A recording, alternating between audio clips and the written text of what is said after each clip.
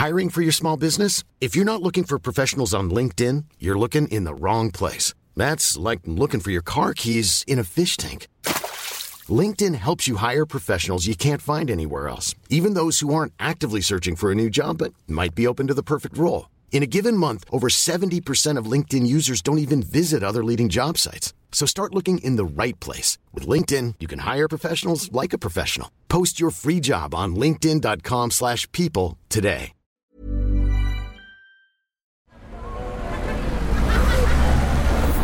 Podcast Network Asia.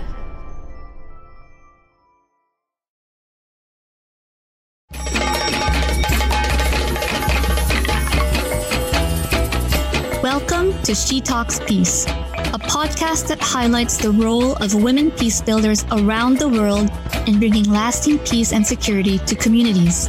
Eavesdrop on their communities and get to know their stories.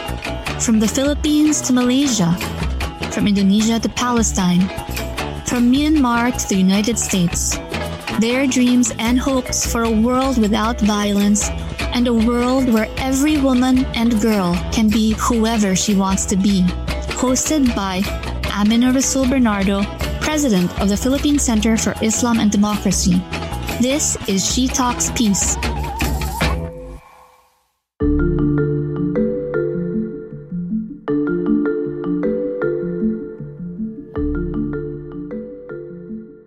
I think for the principles for peace, it's telling people, yes, security is such a large component of the discussion about peace. The principle of making security accountable means that this is an area that you claim. You do not just wait for others to define or to say this is how you are going to be secure. You are going to have to be part of that discussion.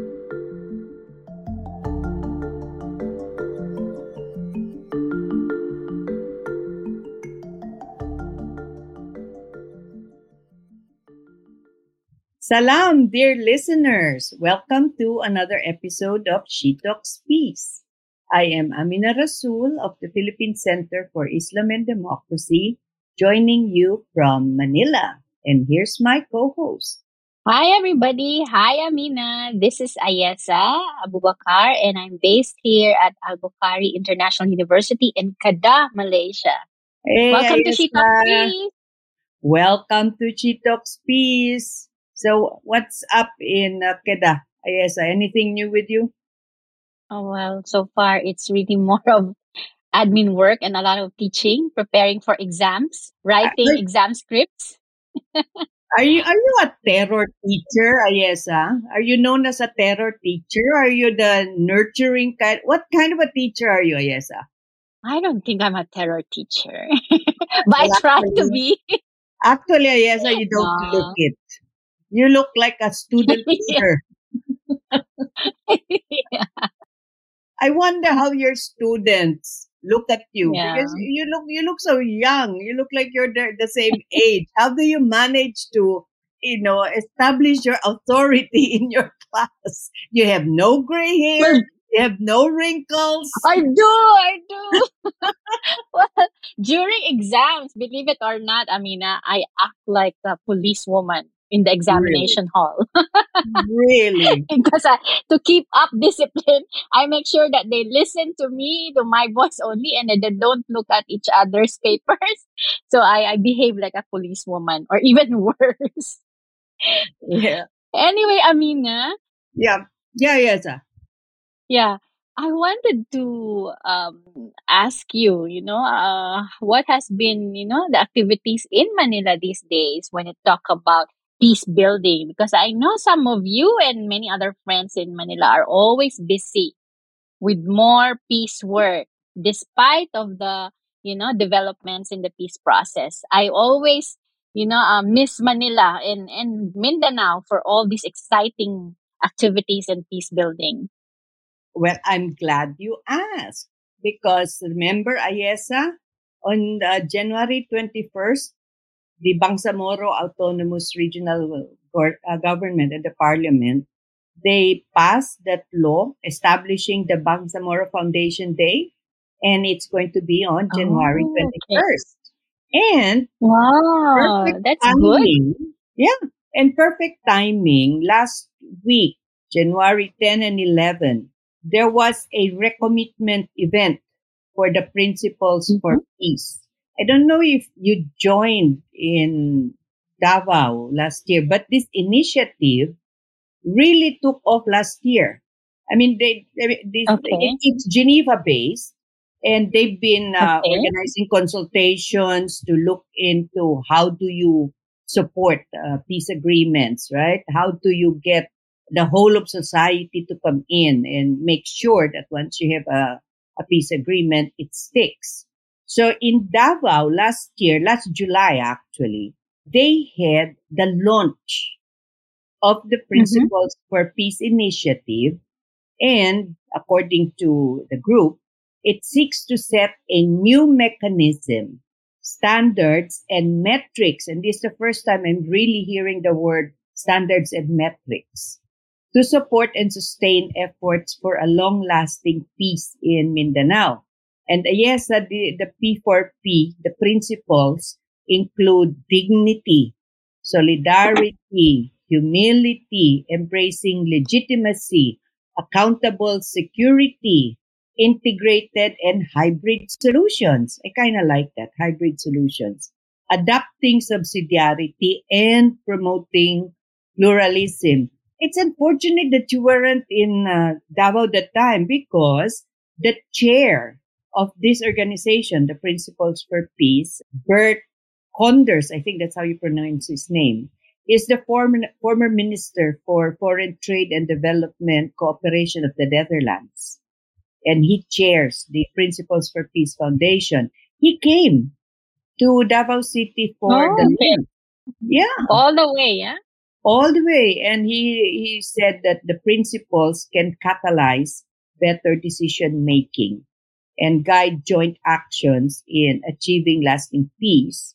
But he emphasized that they must be put into practice. And last July, they invited IQ, Mohagar Iqbal, who was the chair of the Moro Islamic Liberation Front's Peace Implementing Panel and is currently the Bangsamoro Minister for Education.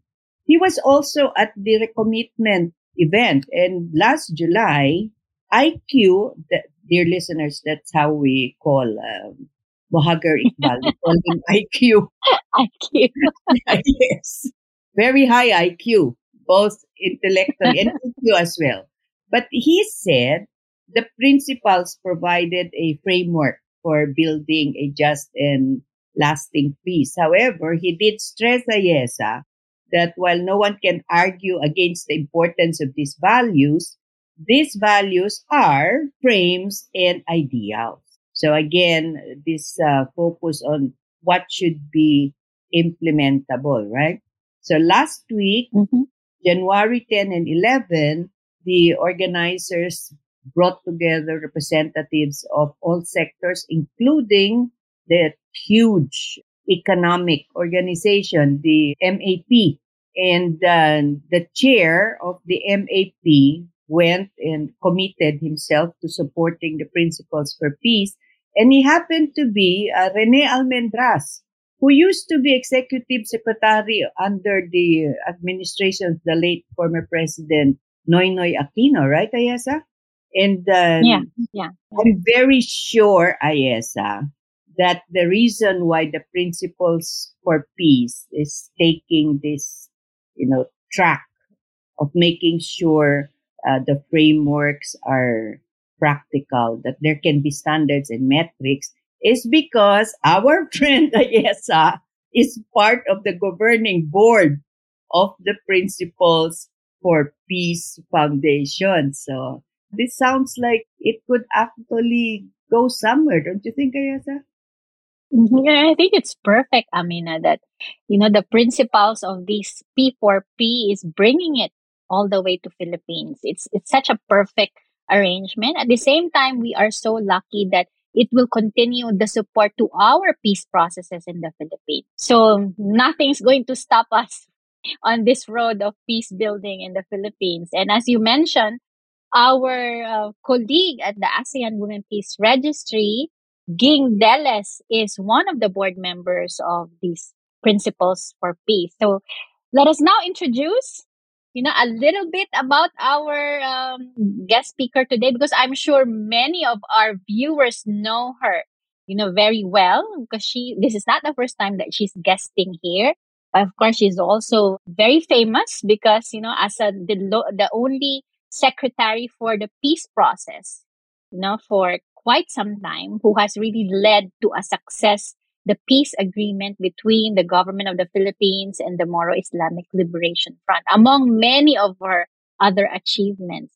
So maybe I can also say that Ging actually, started off, as an academic, teaching about human rights and peace studies before she joined the government. So that is how she became more motivated to be part of the peace process later on, not only with the MILF peace process, but she was also leading, towards the last stages of the peace process, also with the Moro National Liberation Front. And as I mentioned, under her leadership, the Philippines has become the first country in the Asia Pacific to adopt and implement the National Action Plan on UNHCR 1325, or what we know as WPS agenda.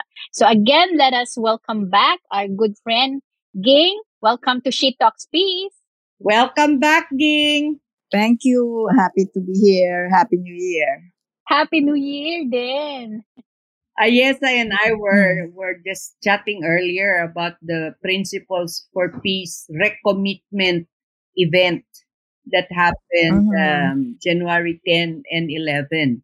But maybe because Ayesa wasn't with us in Davao, and she wasn't, of course, with us in BGC at the Hyatt, maybe you'd like to tell our audience what is the Principles for Peace, and why do you think it's a practical framework that can really support the foundations for peace? So the Principles for Peace is a product of an international initiative to try to work out a new paradigm in the face of the reality that it seems the approaches to peacemaking have not been working, because by the 1990s, it was already being seen that the recurring violence, not the tensions, the wars that had been put under peace processes and where agreements had in fact been made were overall breaking down. They say from the studies that the record is like 7 years. After 7 years, there's likelihood to be broken down, that peace agreements are not being implemented. And that we see right now today, for example, that over 50 active armed conflicts all over the world. So the initiative brought people who had been working on this and saying, we have to find another way of doing this. And it became a product of 2 years of very intensive study, looking at all of the lessons learned that had come out, doing consultations all over. 61 countries were touched, over 100 peace organizations in what is called a stakeholders platform. So that in 2023, in January, completing the 2 years that the Commission was, and the International Commission on Inclusive Peace was mandated to do its work. In January, it launched the Principles for Peace, where the Commission decided, let's not just do a usual report, no? So the form, in fact, was a covenant. It's a peacemaking covenant, meaning to say that it didn't want the product of all of that work to be put into a report that goes into a filing cabinet or is brought out just for conferences, but that it becomes a product where people will commit to do something to really bring peace. And the Principles for Peace are 8 principles based on the studies, based on the shifts that had to be made on how peace was being made. So it's 8 principles, and it's proposing this. We need to look at this. We need to look at these principles that they're at work in our peacemaking processes, so that we're not just, the basic thing was, as my colleague from Canada, General Dallaire, keeps on saying, it seems that the world has been, what has been happening, people move from truce to truce but never get to peace.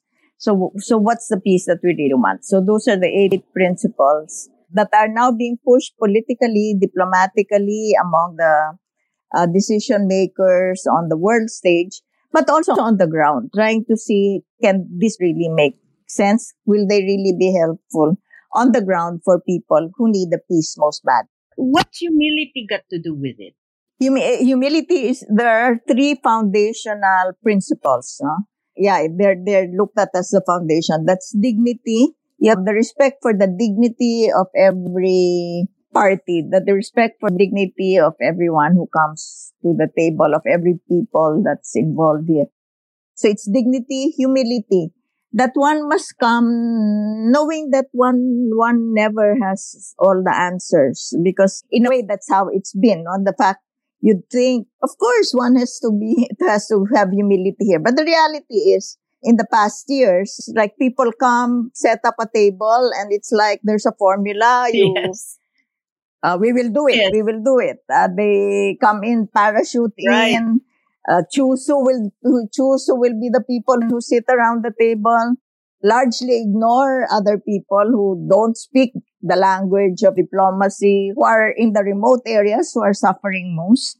So humility is seen as a very basic foundation principle. And the third one in this cluster of principles is solidarity. That one has to work. One has to see this as, well, you can say team effort. It has to be always in solidarity with others. Yeah, yes, dignity I could understand. Humility, yes, rather puzzled me here. That's why I asked Ging to clarify what has humility got to do with it, yes. I think that should be the most difficult principle Yeah. for many actors, Uh-huh. humility. Ryan Reynolds here from Mint Mobile. With the price of just about everything going up during inflation, we thought we'd bring our prices down. So to help us, we brought in a reverse auctioneer, which is apparently a thing. Mint Mobile Unlimited Premium Wireless. How to get 30, 30, bit to get 30, bit to get 20, 20, 20, bit to get 20, 20, bit to get 15, 15, 15, 15, just $15 a month? Sold! Give it a try at mintmobile.com/switch. $45 up front for 3 months plus taxes and fees. Promo rate for new customers for limited time. Unlimited more than 40 gigabytes per month. Slows full terms at mintmobile.com. Hiring for your small business? If you're not looking for professionals on LinkedIn, you're looking in the wrong place. That's like looking for your car keys in a fish tank. LinkedIn helps you hire professionals you can't find anywhere else, even those who aren't actively searching for a new job but might be open to the perfect role. In a given month, over 70% of LinkedIn users don't even visit other leading job sites. So start looking in the right place. With LinkedIn, you can hire professionals like a professional. Post your free job on linkedin.com/people today. Yeah, parang peacemaking had become the domain of people in high places with power, international power, so that they can compel or ask people to bring. They can do sanctions, and forget who matters here. Who are the ones who are most suffering on the ground? Who have to be heard? What are the voices that need to be heard? And we'll always need to pinpoint, as women peacemakers, the very dominant triumphalist male voice that has dominated the stage of peacemaking has excluded so many that have ideas, have a more full understanding of what conflict or peace means on the ground for lives that really matter. And the many excluded, the many who have been excluded from decision making. Ging, I wanted to ask you about this accountable security, because this principle somehow reminds me of this responsibility to protect approach that has also been very much promoted, R2P. And yet, it's interesting that, especially in the case of Myanmar, our friends, our peace activist friends in Myanmar were really trying to make use of R2P, but then it's not getting them anywhere, even as close to ASEAN. So how about this accountable security? How are we going to promote accountable security to all governments and non-state armed groups as well? Yeah, well, so the first one is to have people in authority accept that they have to be accountable. They have to be accountable to someone. And it's an understanding that everyone is saying, we are here to secure you. But those people who are being secured, in fact, have no way, are not even asked what does security mean for you? What makes you insecure? No? It's like there's already a whole architecture of security that can just be brought down. When the reality is that security comes from the sense to say what they're feeling, what is making them insecure, and know that when my security is threatened, I can go to someone who will be accountable to me. So it's a whole discussion that needs to happen in the security sector among those who wear the uniform and are in fact authorized by the states to be the ones to carry the weapons. How often have we had to say now that the one that threatened them were the ones who were supposed to protect them? No, it's like the uniformed forces are there to protect those who are in power instead of those in power are supposed to serve. It's like the system is there to serve those who bear the arms, etc. So it will have to be work in progress. You know, how exactly that it will mean, what exactly that will mean. But I think for the principles for peace, it's telling people, yes, security is such a large component of the discussion about peace. The principle of making security accountable means that this is an area that you claim. You do not just wait for others to define or to say this is how you are going to be secure. You are going to have to be part of that discussion. Ging, during the recommitment event, you had the Chief of Staff of the Armed Forces of the Philippines, General Romy Browner. And yes. You had Mohagar Iqbal, Vice Chair of the Modern Islamic Liberation Front. Did they make any commitments, especially in this principle for accountable security? Well, yes. In fact, General Browner did the press release on a statement and has been pushing it. We had told him he could, in fact, speak. In the beginning, he did, but I think he had second thoughts. And I think it's a good sign that because the PAPRO, the Presidential Advisor on Peace, Reconciliation, and Unity, was speaking already on behalf of government, that he should be the one to speak. I think it's a good sign. It is part of the accountability that even though they are the ones who hold the arms, they're the ones who are supposed to know how security works, to say that we will submit to the civilian political leadership. It is a peace agreement that was signed under the authority of the president, therefore binding all of government, and that whatever the PAPRO, which is a civilian agency, or whatever the OPAPRI will commit to on behalf, directly answering to the president, is something that will bind him, as well.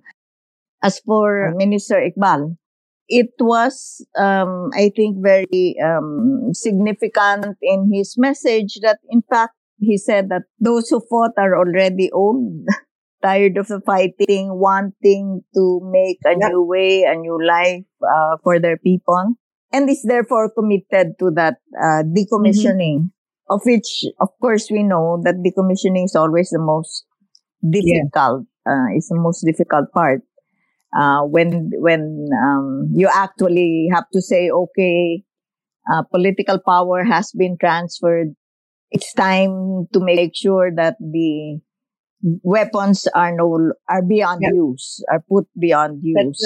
But on that, Ging, DILG, the Local Government Secretary, Ben-Hur Abalos, they had the ceremony integrating. Was it 260 thereabouts ex-combatants in the police? This is something that you had signed off on when you were peace advisor.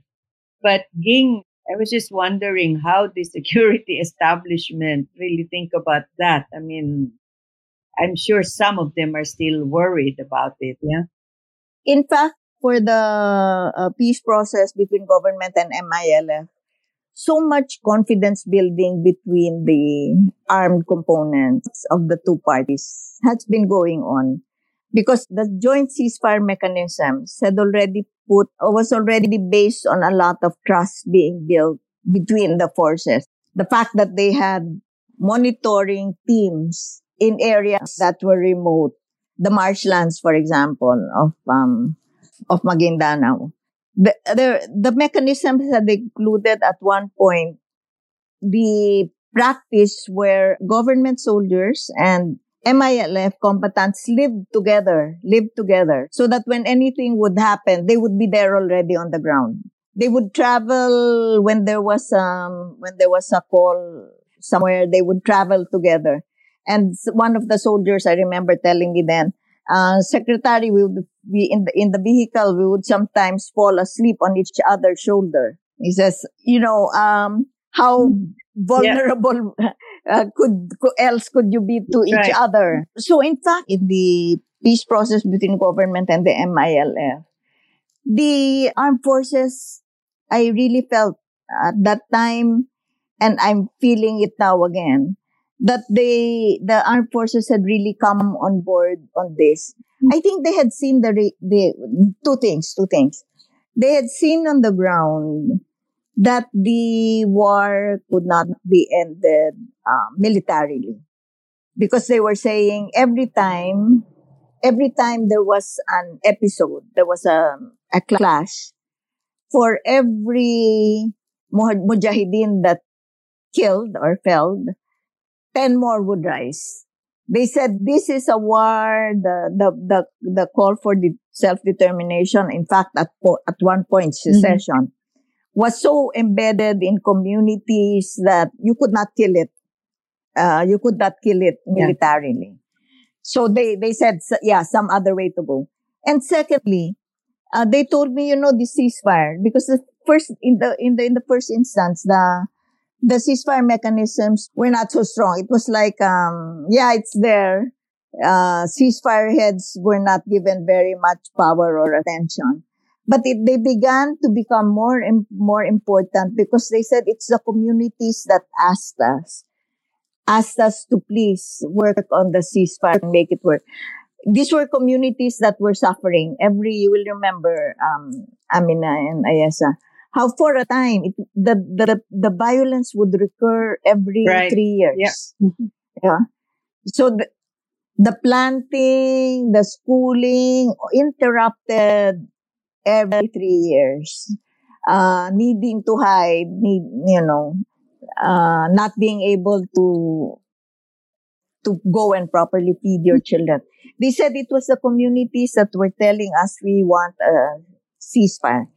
And in the armed forces, it became more and more important, so that after a while, among the soldiers, it shifted from the body count as the basis of promotions to the ceasefire. If you played a role in the ceasefire, you were able to resolve an outbreak of violence.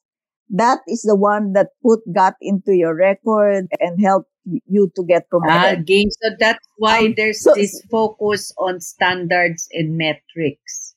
That's right, because the standard and the metrics you use will influence the outcome. It has been changed now. I get it, Ayesa.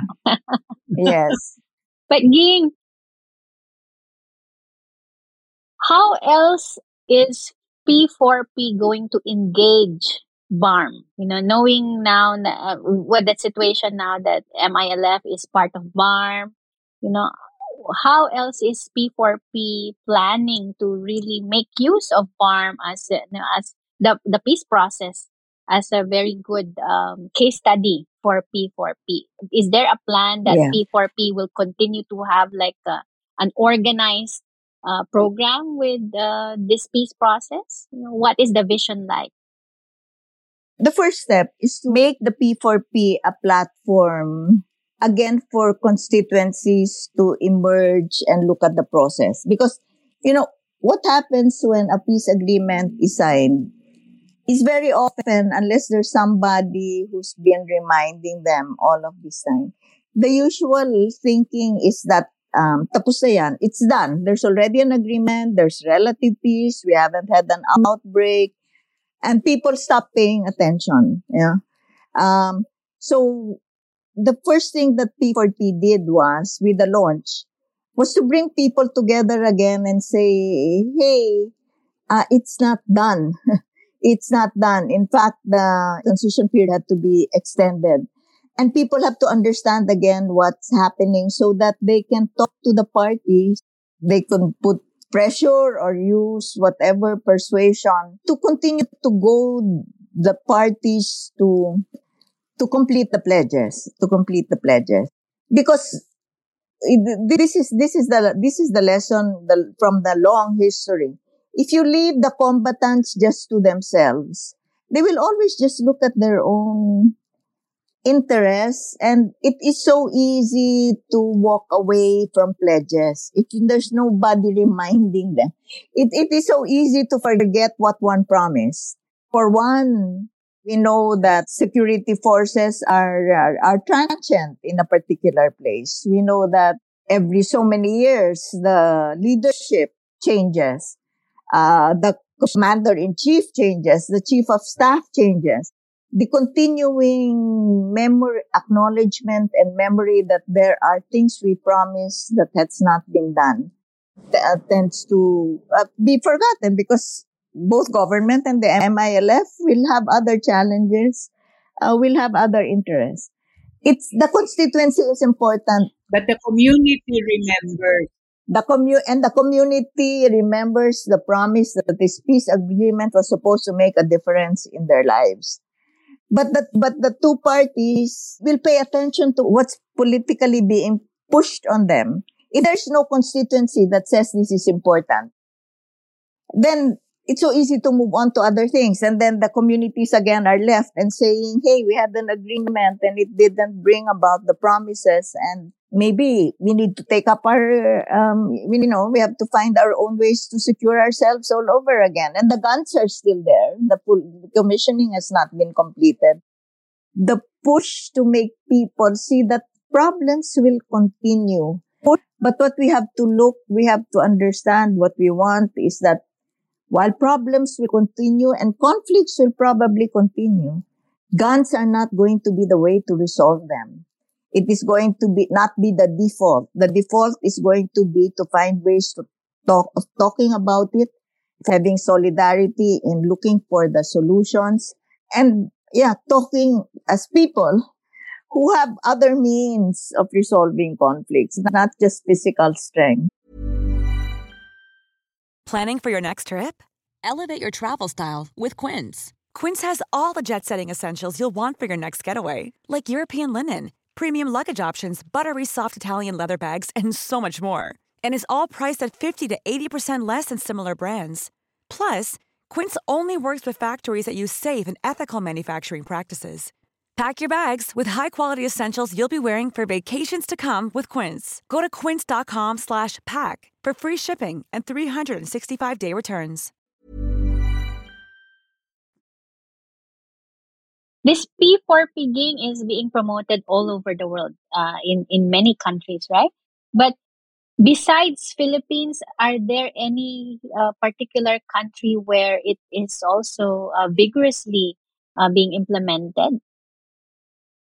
Actually, right now, the Philippines is the most advanced. Okay. In terms of having taken it up and having a community stakeholders saying, this is important, it has been helpful.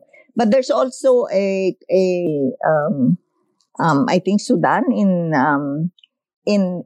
Africa, they're also looking at still the learning and the discussion with the people in Colombia. The hope is to have at least 3. We don't want to call it pilot, because it's not piloting. It's really trying to see a real process on the ground.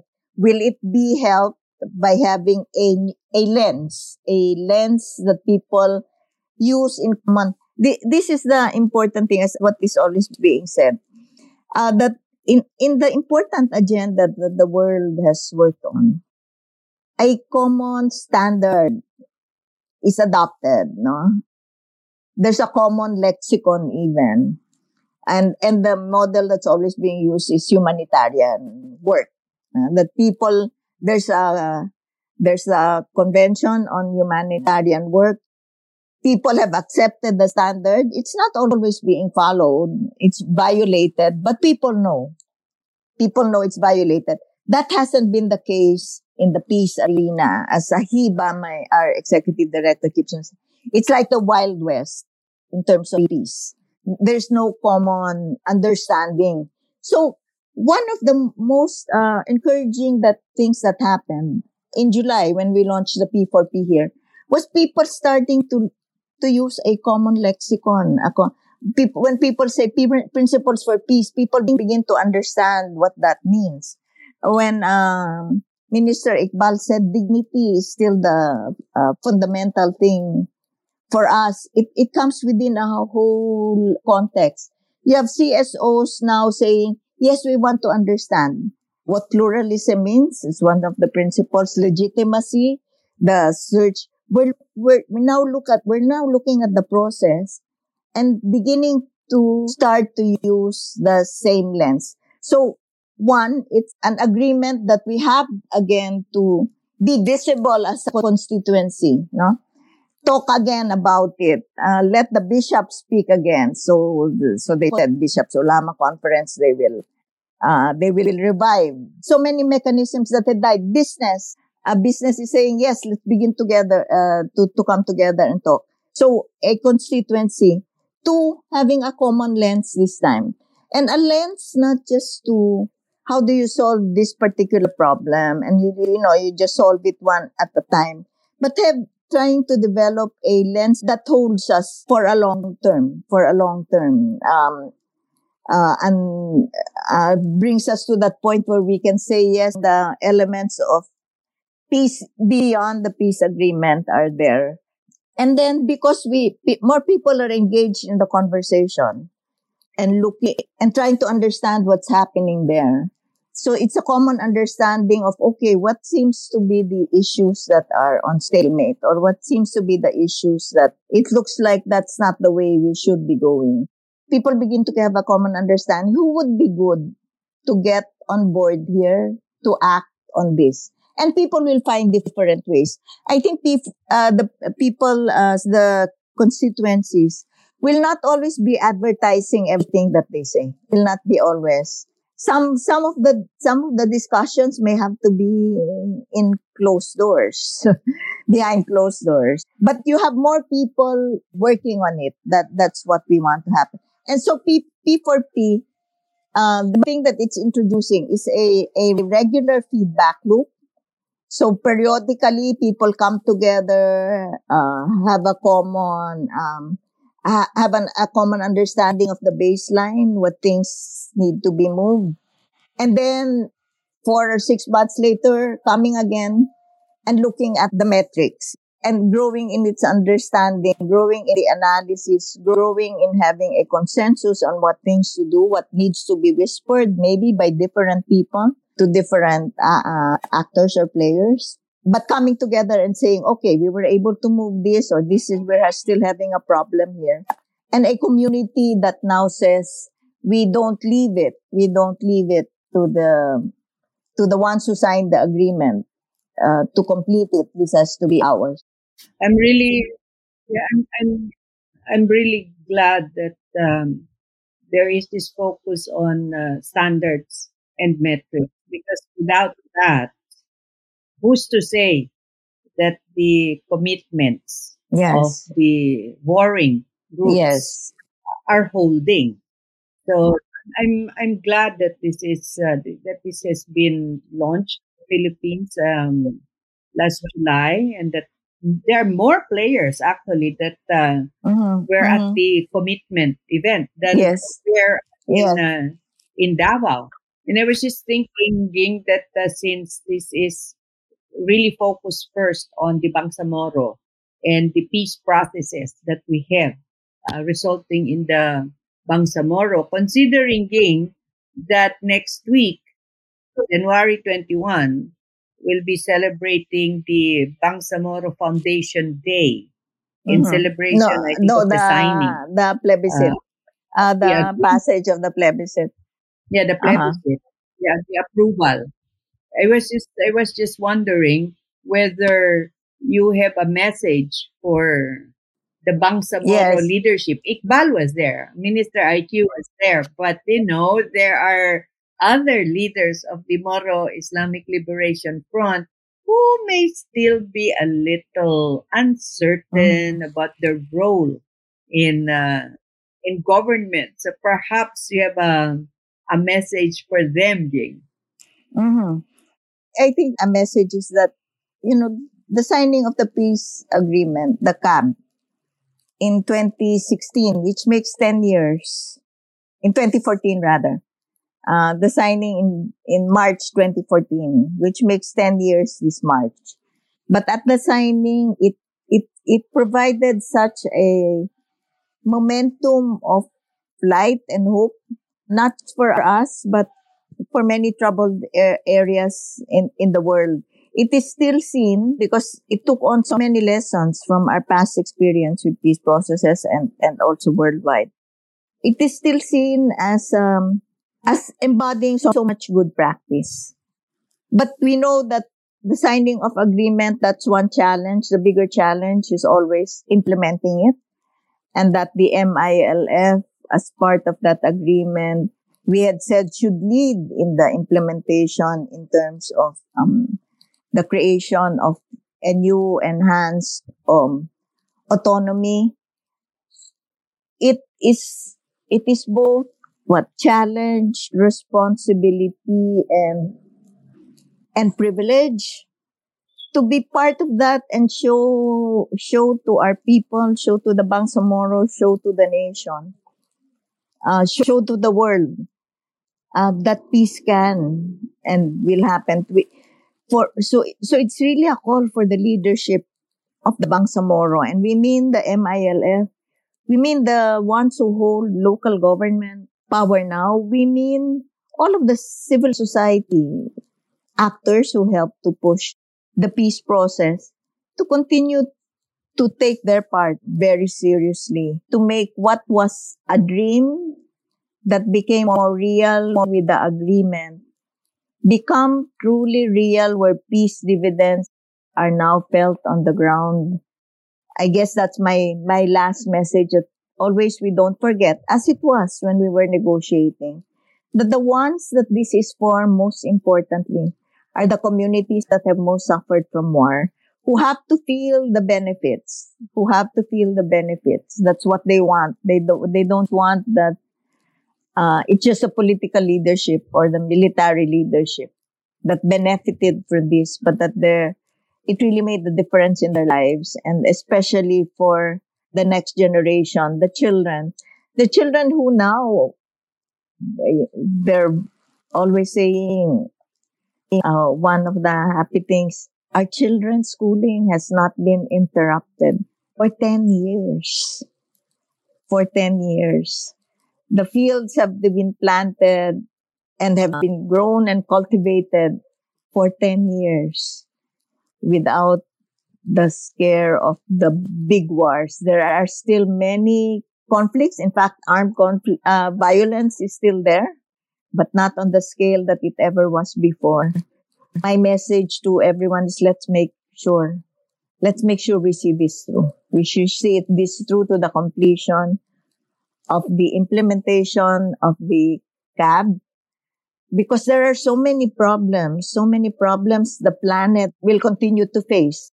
Environmental challenges, the disasters, the disinformation, and all of that. We have to be able to pay attention to this. Let's not burden it by having an agreement that was not completed, and where people will continue to say, we had so much hope, but now it is dashed, and we no longer know where to go.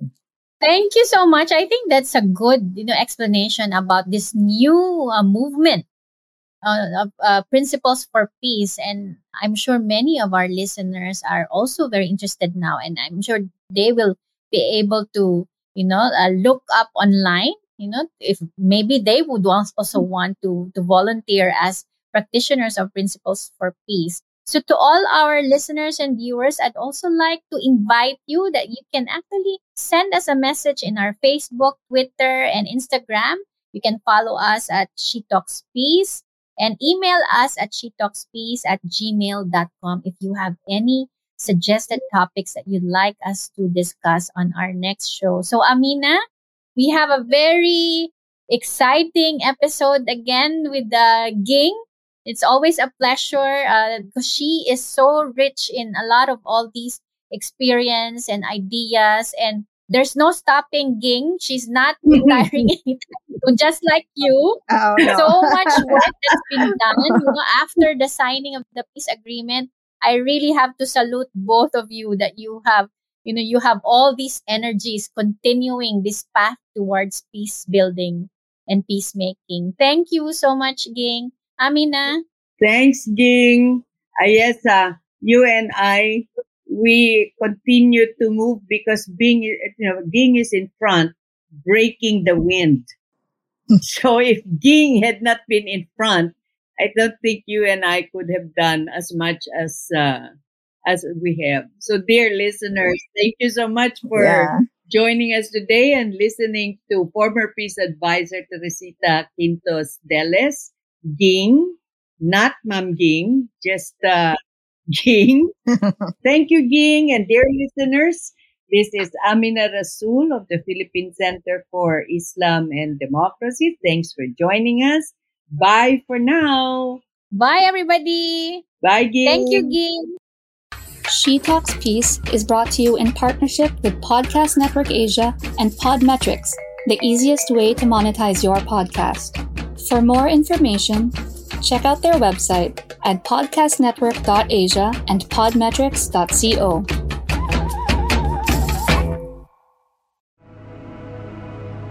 The views and opinions expressed by the podcast creators, hosts, and guests do not necessarily reflect the official policy and position of Podcast Network Asia, the hosts of the program, or other programs of the network. Any content provided by the people on the podcast are of their own opinion and are not intended to malign any religion, ethnic group, club, organization, company, individual, or anyone or anything.